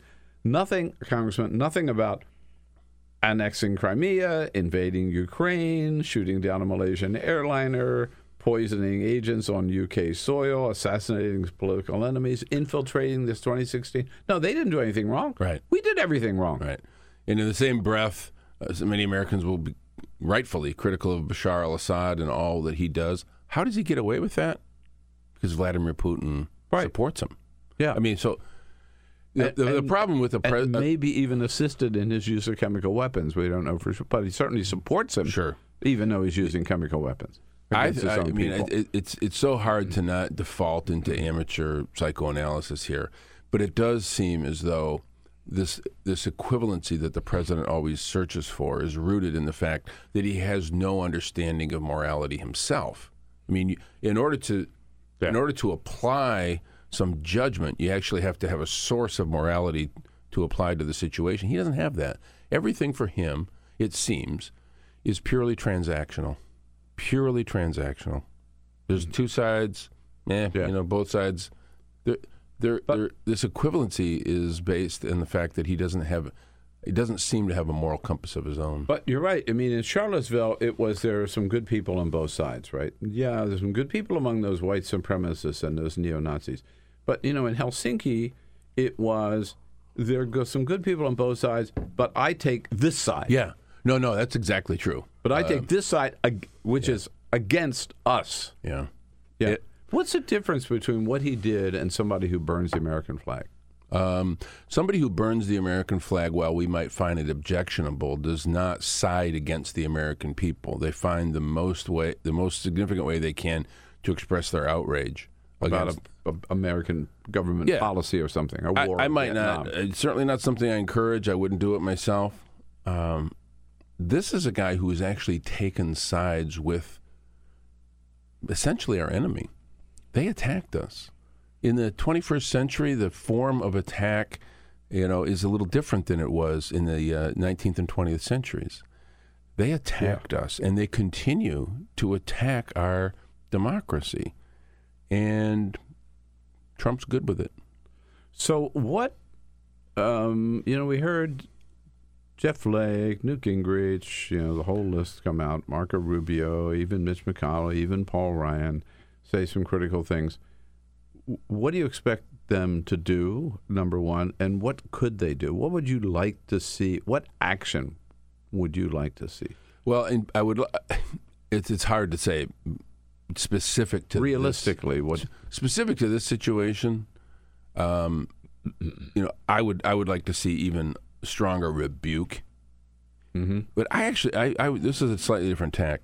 What I would really like to see in response to this is that they get up in the morning every day and go do their jobs and stop giving Donald Trump more authority than the Constitution grants him. Because right now, for the year and a half that he's been president, Paul Ryan has made Donald Trump the Speaker of the House, and Mitch McConnell has made Donald Trump the leader of the Senate.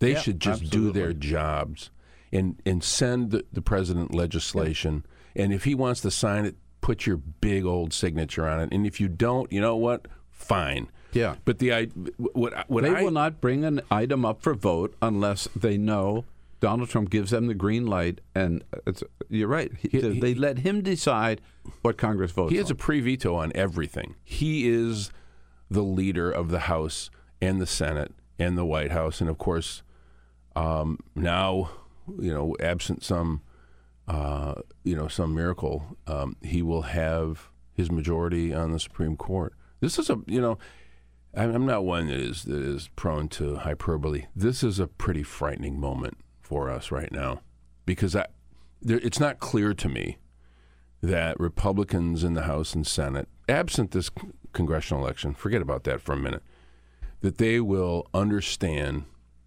this moment in history and act accordingly and take back the rightful authority that they have in the Constitution and just do their jobs. I would feel so much more comfortable with this imbecile in the White House if I felt like the natural checks and balances that were written into this elegant document, the U.S. Constitution, were being exercised. They're not. Could Congress pass a resolution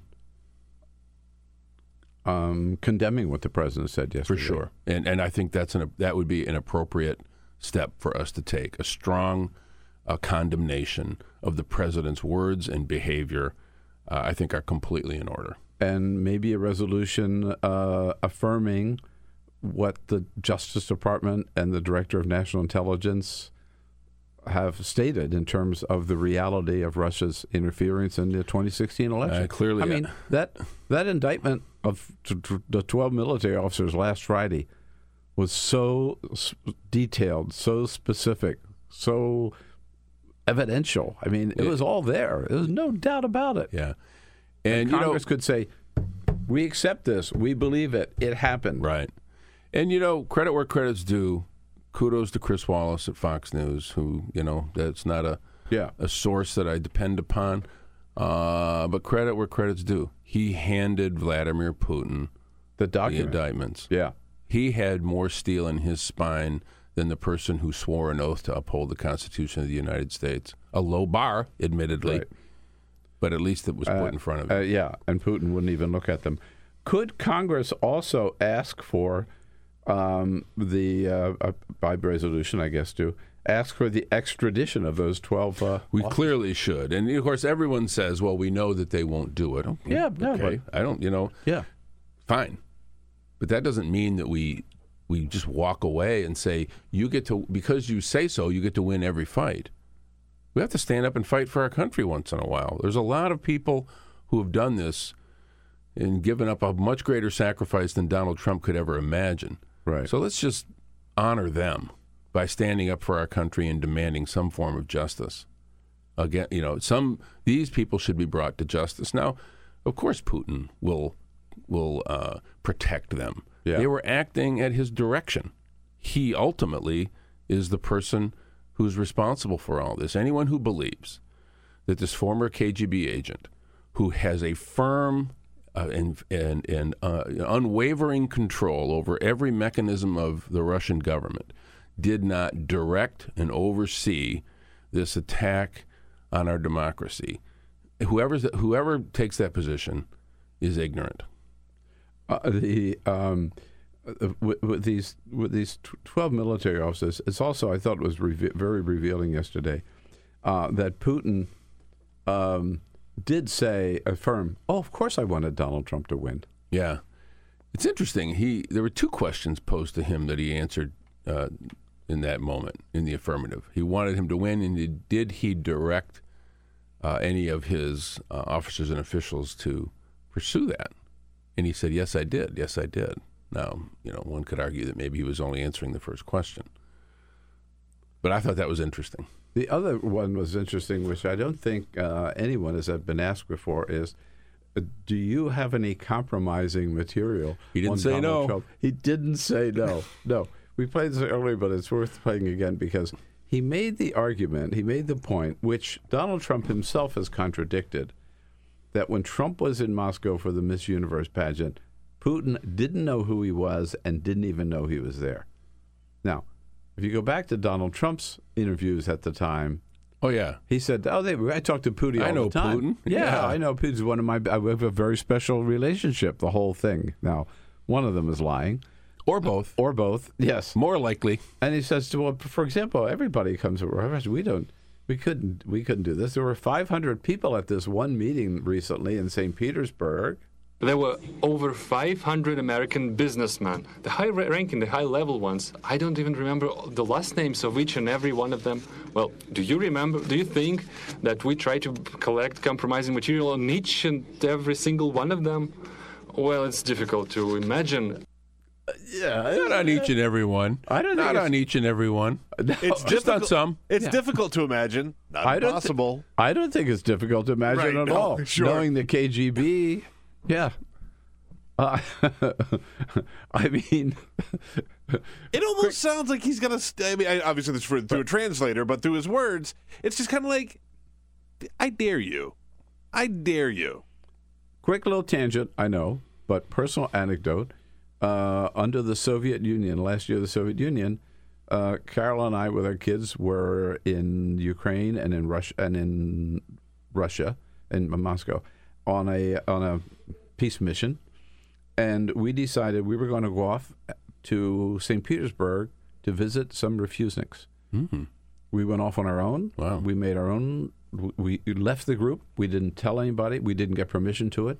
We bought airline tickets, and we went off on our own, left the group, went to the airport, flew to St. Petersburg, and we got off the plane in St. Petersburg, and there was a member of the Russian government waiting to greet us with a car and a driver and took us to our hotel. Mr. and Mrs. Press, welcome to St. Petersburg.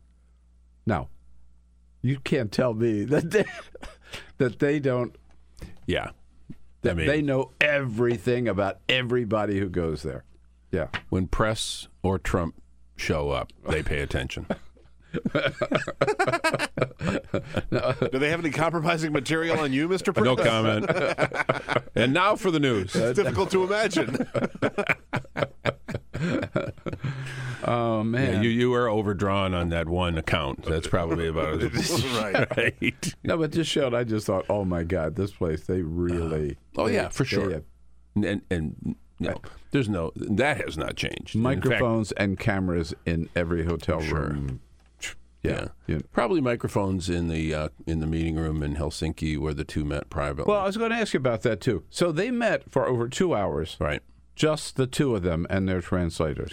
And so we still have no freaking idea what they talked about. And what Trump, Putin does. Yeah, for sure. He probably had a little device on him. Yeah.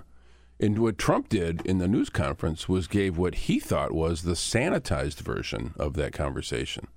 Can you imagine the more acceptable? Right. Can you imagine what he may have said in the one-on-one meeting where he did not trust Bolton to be in the room? Mm-hmm. He didn't trust Pompeo to be in the room. He didn't trust Huntsman, John Kelly, to be in the room. Right. Kelly, any of them to be in the room. Didn't want to have them hear what he needed to say to Vladimir Putin. And I don't know that there was an opportunity afterwards where Trump sat down with that team and unpacked and said, okay, this came up and I said this and I agreed to this, and this came up and I agreed to that. I mean, you would think that would have to happen. I thought it was remarkable that Dan Coates issued his own statement without White House approval. I don't know if this will happen, but to maintain any kind of honor and reputation, he should probably resign. If he had any honor, he would resign, I believe. Yeah. So what about this one thing we do know that they talked about? In fact, Donald Trump said it was the best idea since sliced bread, which was, Vladimir Putin offered to send his spies over here to work inside the FBI and the CIA and the NSA, and we'll share all of our secrets, and they can help us unravel this whole thing. What a wonderful idea. We'll take you up on that idea. This is how the Russian term, I don't know the translation, but this is where the concept of useful idiot was born. The idea that he would entertain such an idea, it speaks to the man's. I mean, everyone says he's a smart guy. I'm not sold on that. And no smart person would not understand exactly what Vladimir Putin was doing there. It's just. It's almost like it's beyond comprehension. We don't have to spy on you. We'll come here openly, and you will open your doors, and we'll just infiltrate without even having to lift a finger, right? Yeah. Because, pardon me, you're going to give us the keys to Fort Knox. Right. The idea that Trump would not immediately see, nice try, Vlad. One thing is a bit of a tangent that goes unchallenged far too often is this assertion by Republicans and the president himself that there's no collusion. Oh, yeah. We don't know whether or not there's collusion. That's the whole purpose of this investigation. Oh, no. Right. I would be happy to learn that there was no collusion, by the way. I don't think it's a good thing, but we don't know that. We do not. I think we've seen, by the way, plenty of examples of it, but we do not have that fact. We have not seen the evidence yet from Robert Mueller. Right. He's not concluded his investigation. Well, so the most they can say is Mueller hasn't given any evidence of it or charged anyone with it yet. Well, there's this arrest that took place yesterday, I think, could be revealing on that particular question. I think the whole news conference was collusion yesterday. Yeah, it was, for sure. But the fact that simultaneous with that was this arrest of this young woman who's close ties to the NRA was, if one reads that, it's clear that there are American persons or U.S. persons with whom she was interacting. Now, whether or not that constitutes collusion is another question. But that was over and above the Mueller investigation. Oh, for sure. Yeah. So, Congressman, we've been here before. We've been here many times. We have talked before about the question of impeachment. Right. And I believe, I don't want to put words in your mouth, that you have said, you certainly think there are impeachable offenses, but now's not the time maybe to move forward. Do you still believe that today, after yesterday? I'm rethinking that, to be honest with you. I've been struggling with this all night long because I take that question very seriously. I know you do. And I can't say that I have the same position that I had even yesterday. This is really troubling. If there were not a case for impeachment before, I could see why a lot of people, and again, I'm not trying to put words in your mouth, could say, well, I wasn't sure before, but now I am. There is a case. I'm no longer of the view that it's something that should be off the table. I hate coming to that conclusion, but this president represents a danger to the interest of the United States. He really does. Have you gone so far as to say there is a case now to impeach him now? We had some discussion even on that yesterday, and I think there'll be more in the next few days. I can't say that that's the conclusion that I'll draw, but I will say this, that the president has acted in a manner that has encouraged those conversations. But you're definitely rethinking it. Mm-hmm, for sure. Thanks for coming in this morning. My pleasure. All right. Thank you. Yeah, always good to see you. Joe Cirincione from the Ploughshares Fund, our own foreign policy guru. Well, we share him with the Ploughshares Fund, and we share him with a lot of other networks, too, and some good friends in Congress who depend on his assistance as well. Joe Cirincione, it's a quick break. We'll be back with Joe Cirincione, and thanks to Congressman Dan Kildee. Thank you. Thanks. This is the Bill Press Show. Here we go on a Tuesday, July 17, wrapping up our coverage of the, I don't know, what's the word for it? Disgraceful, certainly unbelievable, I think shameful news conference yesterday, the President of the United States and the President of the Russian Federation. We're brought to you today by the American Federation of Government Employees, those good men and women of the AFGE under President J. David Cox, keeping our federal agencies working and strong day in and day out. Salute them, thank them for the good support of the program. And welcome to the program, our good friend from the Ploughshares Fund. They lend them to us every once in a while. Joe Cirincione. Hi, Joe. It's great to see you. Good morning. Thanks for having me on, Bill. I have to tell you, Carol asked me last night, well, so who are you going to have on tomorrow to talk about this? And I said, well, Joe Cirincione for once. She says, oh, good, I was hoping you would say that. Wait, when you say talk about this, you mean the home run derby last night, right? Not the which was remarkable. Let's talk about that. It was amazing. Good news.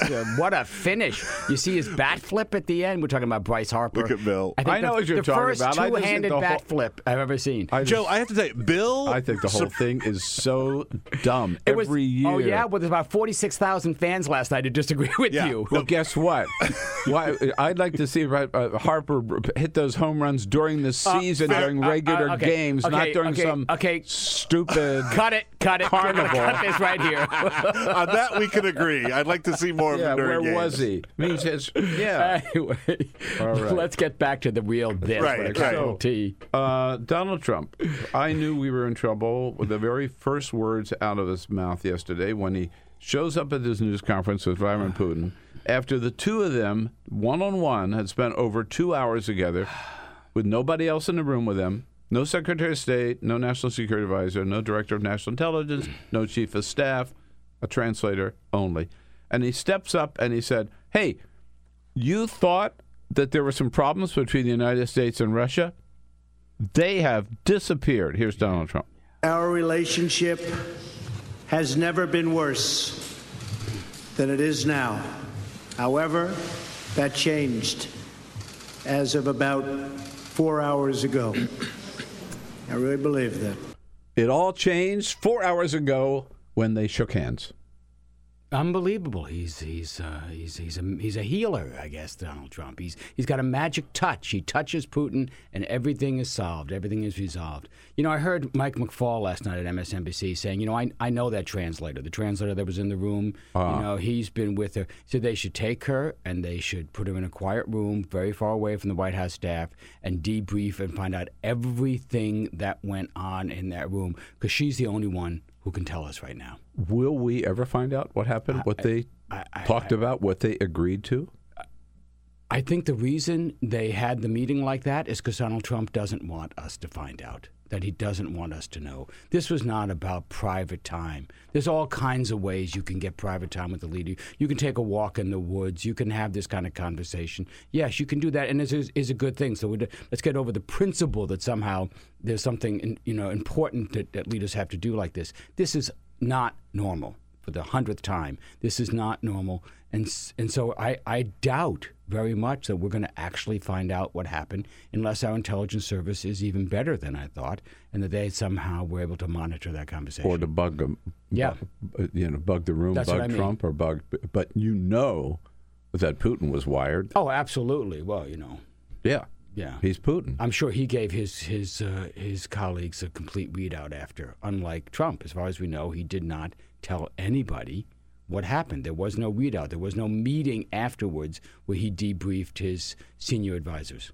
Now, among the many incredible things that the president said yesterday, disgraceful things, I would think, one is he said, basically, both sides are responsible. Yes. And it's sort of like Charlottesville. I thought it was very much like Charlottesville. There's some good people on both sides. But this time he kind of went a little farther that, both sides are responsible, but I really think we're more responsible than they are. Yes. And that is the this moral equivalency. So, what does that say about our foreign policy? Right. You can have lots of disagreements with the United States, what we've done in the past, going all the way back, But we agree on a few basic things that, we're loyal to this country. We believe that the liberal international order that we built over the last 70 years is sound and it works. We believe in collective defense. We believe in basic freedoms. And that's what the Western Alliance stands for. That is not what Putin's Russia stands for. I mean, both Putin and Trump hate the press. Both Putin and Trump, trash the press and disparage the press and would like to get rid of the free press. Putin kills journalists. He assassinates political appointees. He throws people into cells and they're never heard from again. He arrests his billionaire rivals. I mean, there is a clear difference between the two systems we have. And our system, for all its flaws, is the hope of the world and the one we have to defend. And that is what's so troubling. Trump did not defend that system. He did not defend those values. He walked away from them. And that's why he's in a political earthquake today.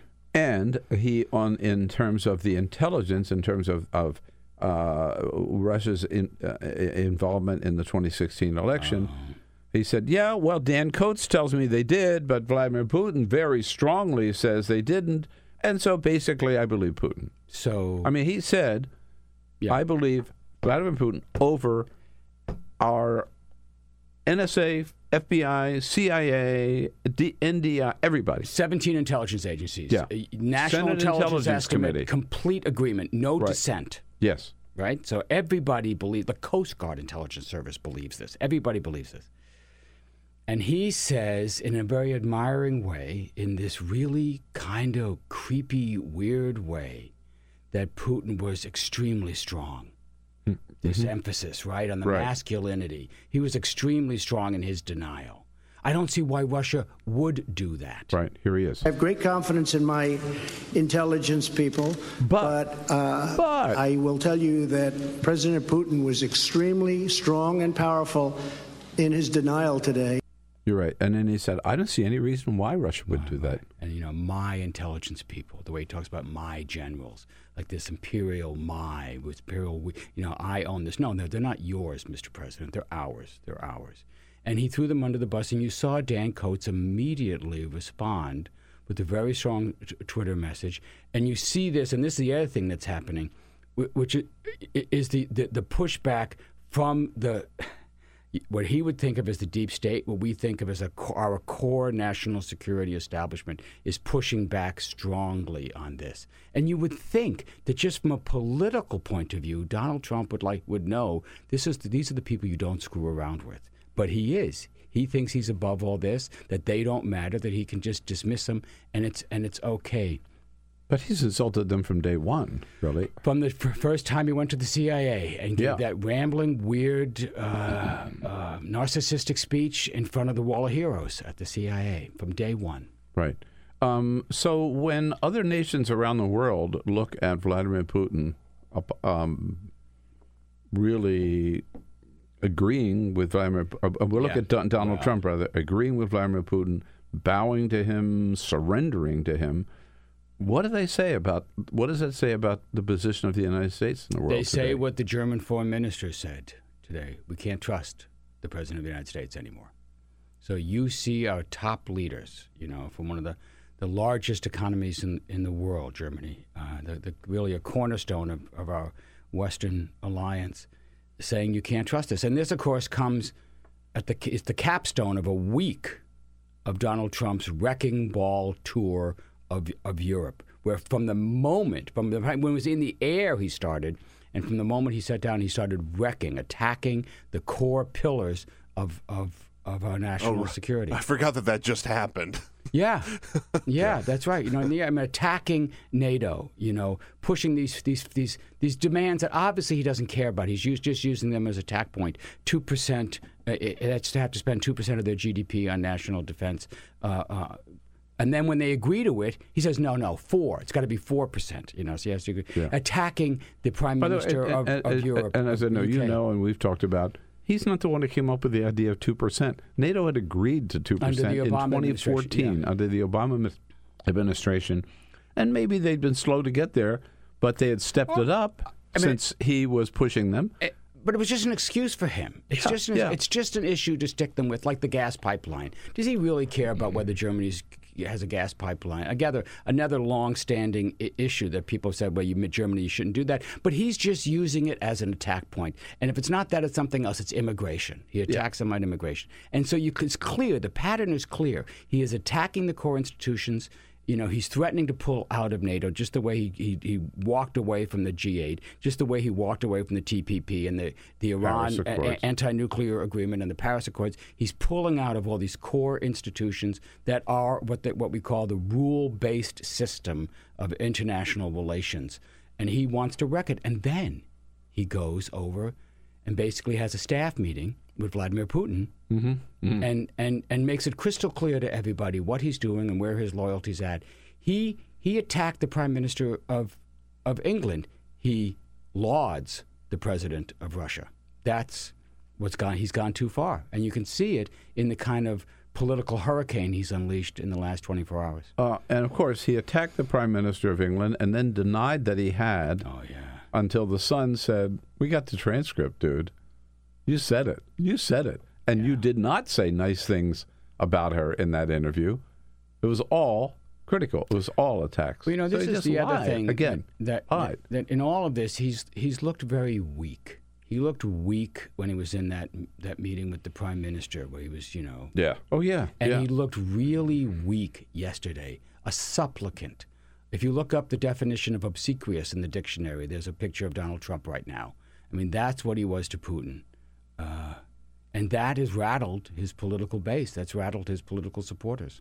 He said that he identified to Jeff Glor from CBS News who are the foes? Who's America's foes today?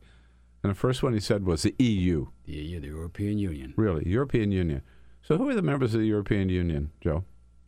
There's 29 members of the European Union. 29, okay. From the UK, and you work all the way over to. Let's see, is Macedonia in yet? It's yeah, I think it is. But I mean, we're talking. Certainly, we're talking. It's Western Europe and Eastern Europe. Western Europe. We're talking our allies. The countries in the world that are closest to our model of government and our recognition of what basic freedoms are. And Donald Trump names them as our foes ahead of Russia, China, or North Korea. Yeah. I mean, that would not be on anyone else's list. That springs to mind is deeply disturbing. But what that really does turn American foreign policy for the last 70, 75 years easy upside down. Right. The whole purpose of U.S. policy since the end of World War II was to prevent another world war.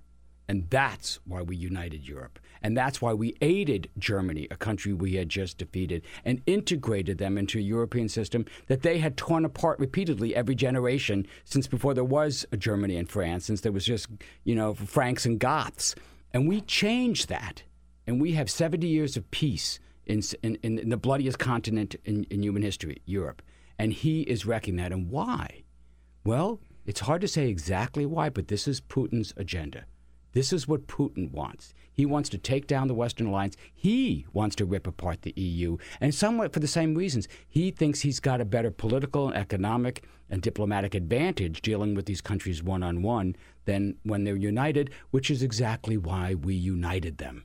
And now Trump is taking that apart. Now, so the only person that I've heard who has really come out in full-throated defense of Donald Trump, I guess, I haven't even heard people in the White House do that, frankly. Maybe I just haven't heard them, but Rand Paul did, Senator Rand Paul. I heard that. That was and disturbing. Rand Paul made a couple of points. One is we have to have good relations with Russia. This is important. This is a point that the president started out with yesterday. It's important to have good relations with Russia. This is a good thing, not a bad thing. Yeah.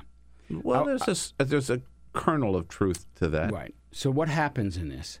I was on Democracy Now! Yesterday with debated Glenn Greenwald, who I don't know very well. Used to be a very good reporter, maybe still is, but he had this pro-Putin line too. He was really? Yes. Yeah. He's so anti-American. He's so critical of the United States, and this is a problem on the progressive left that you're so upset with what our country's done that you feel like if you side with a critic of the government, if you side with Putin, that's a good thing. So you make an alliance, and you see how this has taken the left and moved it all the way over to the extreme right. It's a very funny kind of, and so the same argument from Glenn as you heard from this.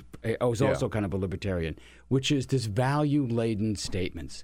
It's good to get along. Isn't it better to have the leaders discussing rather than attacking each other and arguing?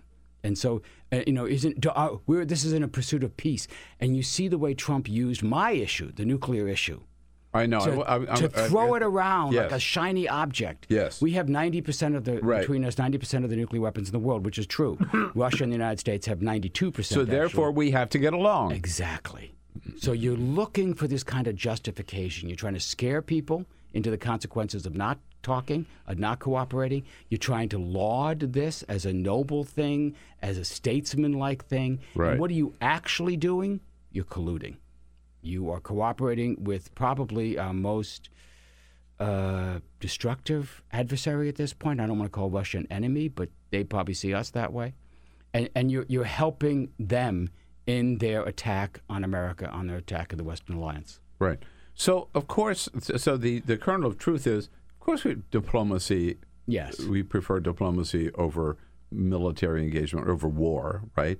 And, of course, in the ideal world, we'd have good relations with Russia and everybody else. Yes. But you can't ignore what Russia has done, what Putin has done. And that's what gets me to when Donald Trump blames the Mueller investigation for the fact that we don't have good relations with Russia.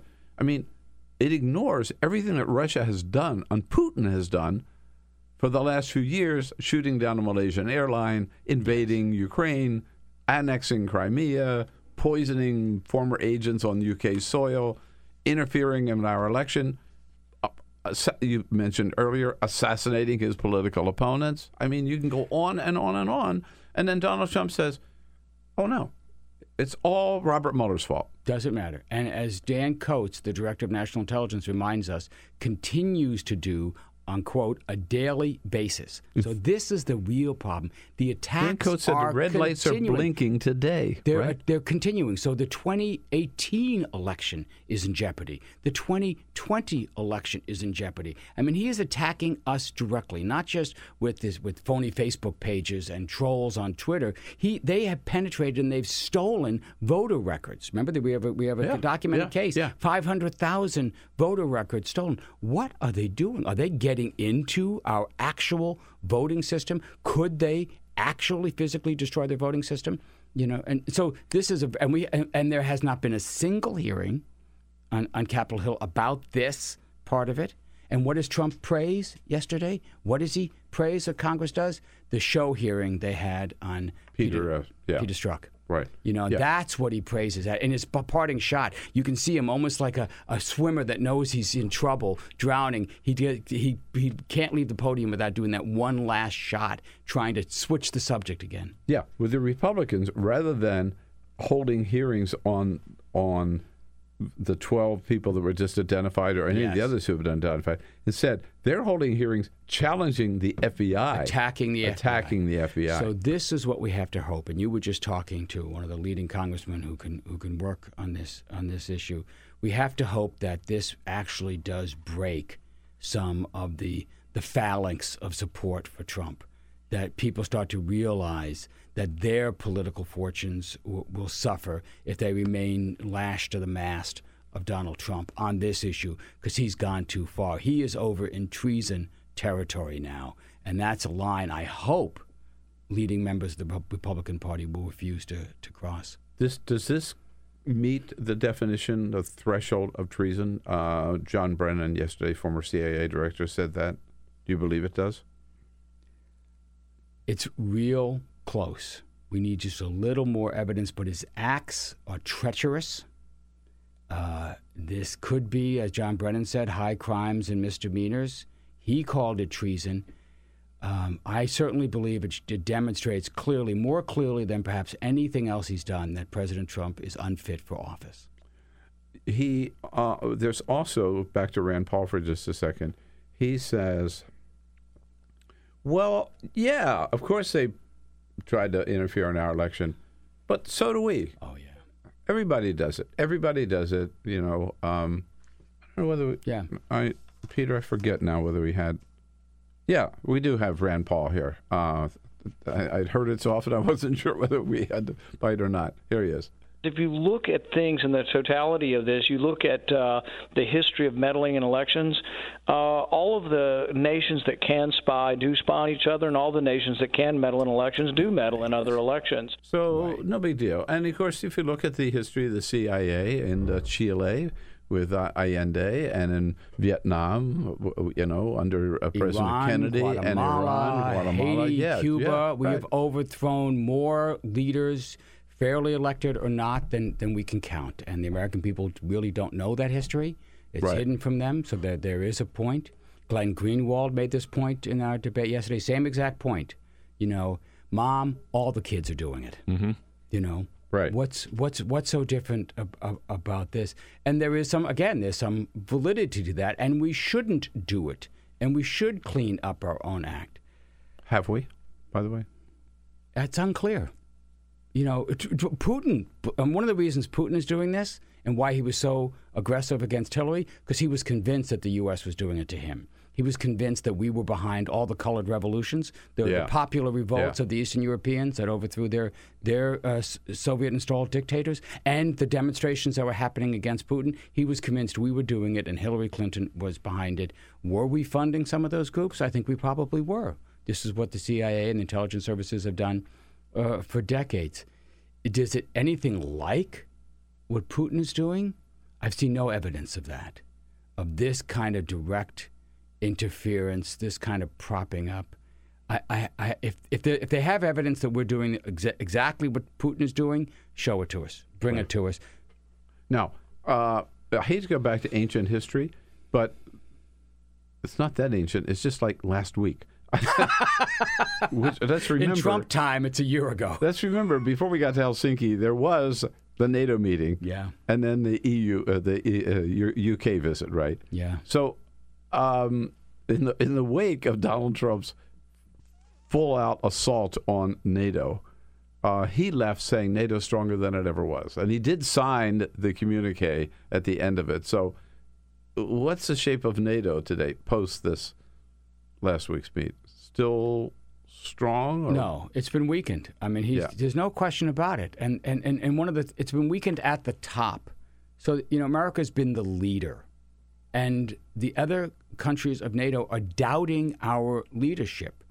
They think that President Trump is leading them over a precipice, and they're right. Yeah. So they're in disarray. I mean, what do you do in that situation? Do you pick another leader? No, you can't do that. So no, it's not. It's weaker. So then he goes to the UK and says, well, Boris Johnson, too bad he left. Boy, he'd make a great prime minister. And I told Theresa May how she should handle this Brexit thing, and she didn't listen to me. And so basically it's her own dumb fault, and everything she's doing is wrong. By the way, a couple of days later, Theresa May comes out and says what his advice was. Did you hear what his advice was? To sue the EU. Yeah. Brilliant, Donald. Brilliant. Mm-hmm. Sue them. It's right out of his playbook. Just sue everybody. Sue the European Union. So what does that do? Okay, that does two things. One, it undermines Theresa May, of course, who's in the fight of her life and may fall. And she basically was trying to make the best of a bad situation. They were looking for a soft Brexit. That is to say, keep as many ties as possible together. Well, Donald Trump doesn't want that.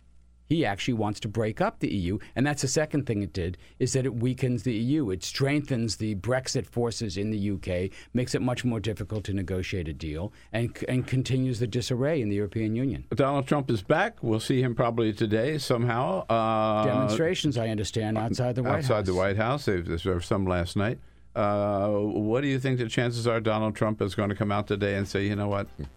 I really goofed up yesterday. He's never apologized for anything. I don't think he's going to apologize for this, despite the chorus of his loyal supporters who are urging him to admit he made a mistake. He won't do it. If only those chorus of his loyal supporters would do something about it and take some action and not just talk. That's Joe right. Cirincione, great to see you. Keep on keeping on. It flew right by, Bill. Thank you. I know, indeed. That's because you're so good. Joe Cirincione at the Ploughshares Fund, Ploughshares.org. Have a great day, folks. We'll look for you tomorrow. This is the Bill Press Show.